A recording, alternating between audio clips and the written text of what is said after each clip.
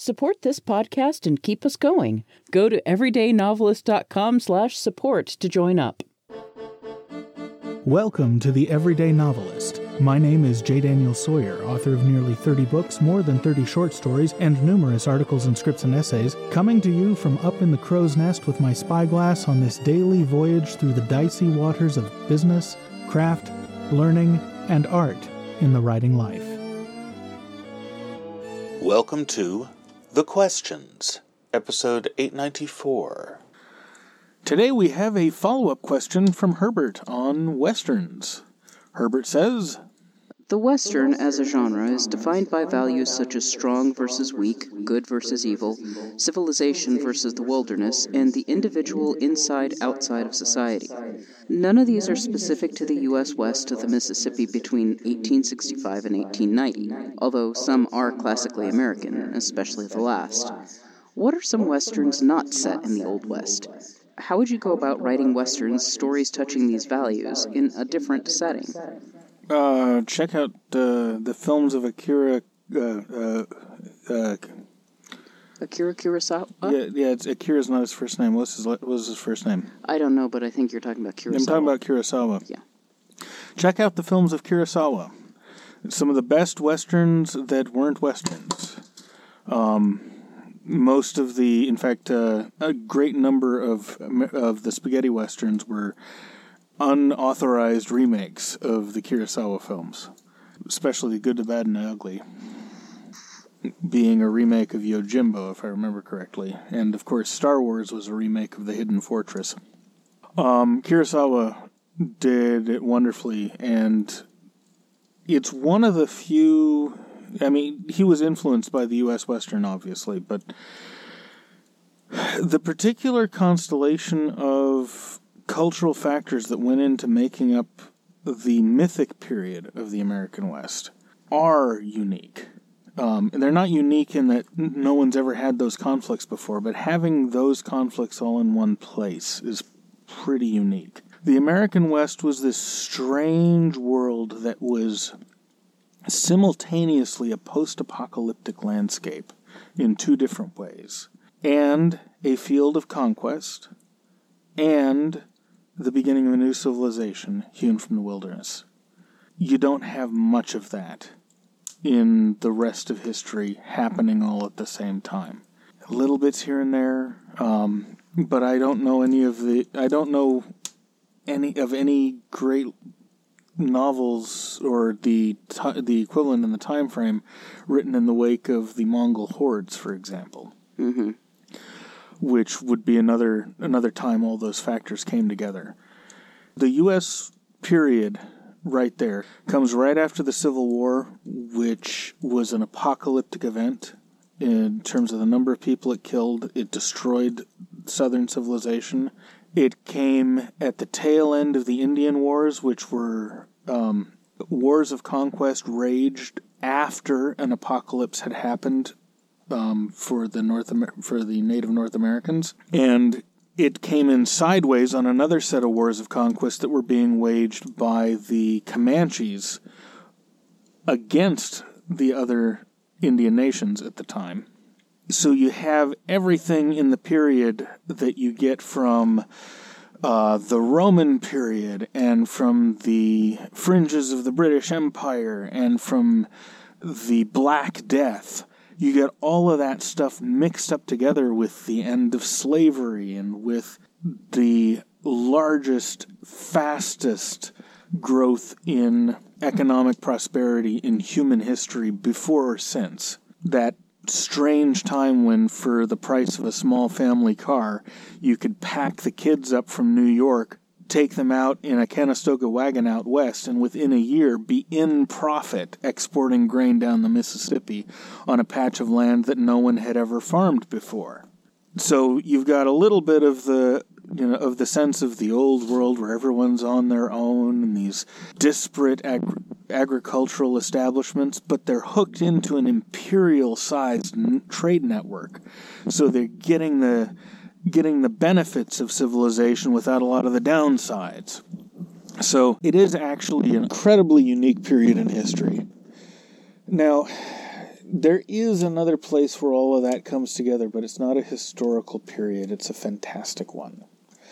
You see the same kinds of stuff in the Conan stories and the whole universe built by Robert E. Howard and his followers, and especially in science fiction. Science fiction is what happens when the Western becomes obsoleted by the space age, but the space age opens a new frontier. Space, the final frontier, if you will.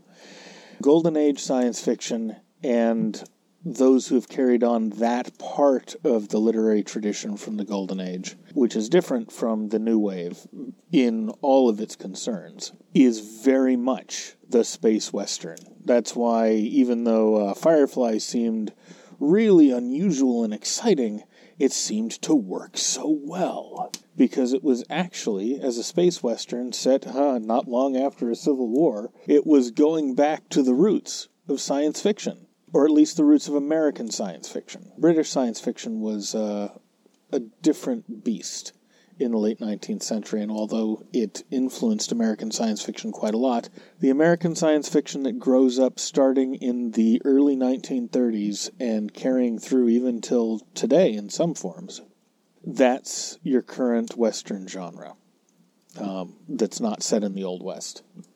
Now, that said, there is a literary tradition that underlies the Western that's more basic than the Western or science fiction that might be worth looking into, and that's melodrama. The thing that makes the Western stick, that makes it so mythic, is that it's melodramatic. And, of course, that brings in the revisionist Westerns as anti-melodramatic. The basic difference between melodrama and anti-melodrama is the way the characters develop.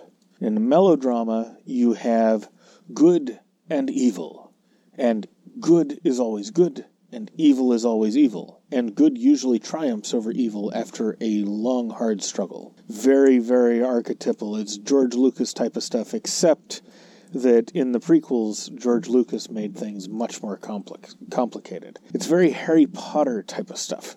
Melodrama was very, very popular in the late 19th century, both in Britain and in the United States, throughout many, many subgenres of literature. Anti-melodrama is what happens when your characters switch roles.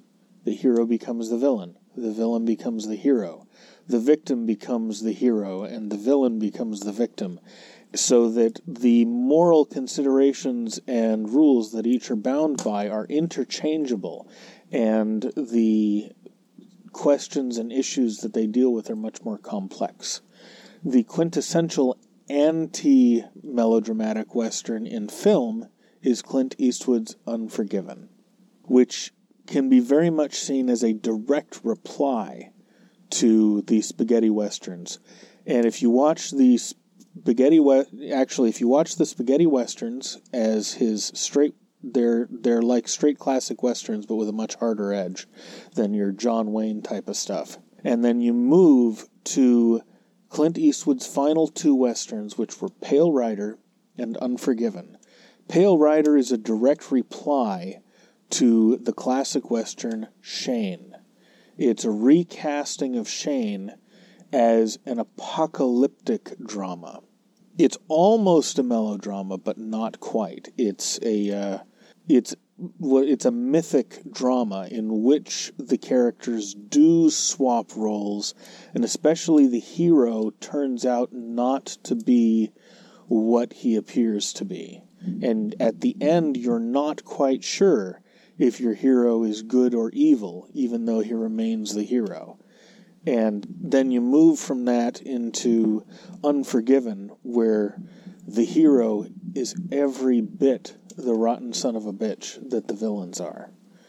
And in Unforgiven, the hero's journey is actually to redeem himself rather than to redeem the people that he was hired to protect, who he completely fails to protect, by the way. It's an incredibly brutal, dark film, and very, very good. So looking at melodrama and anti-melodrama, you can take that strain of the Western and put it in any genre fiction, because most genre fiction is melodrama. Always has been since the invention of genre. And in that sense, the Western can be universalized. Thank you very, very much for the question, Herbert, and we'll see you tomorrow. The Everyday Novelist is written by J. Daniel Sawyer and presented by J. Daniel Sawyer and Kitty McKeon, and is produced by Artistic Whispers Productions, Incorporated. The text is copyright 2021 J. Daniel Sawyer, and the production is copyright 2021 Artistic Whispers Productions, Incorporated. This podcast is released under a Creative Commons Attribution Non-Commercial No Derivatives license, and all other rights are reserved to their respective owners. Join the conversation. Submit a question, leave a comment, or a creative death threat. Or find me at jdsawyeronminds.com or hit me at feedback@jdsawyer.net. We can't do it without you.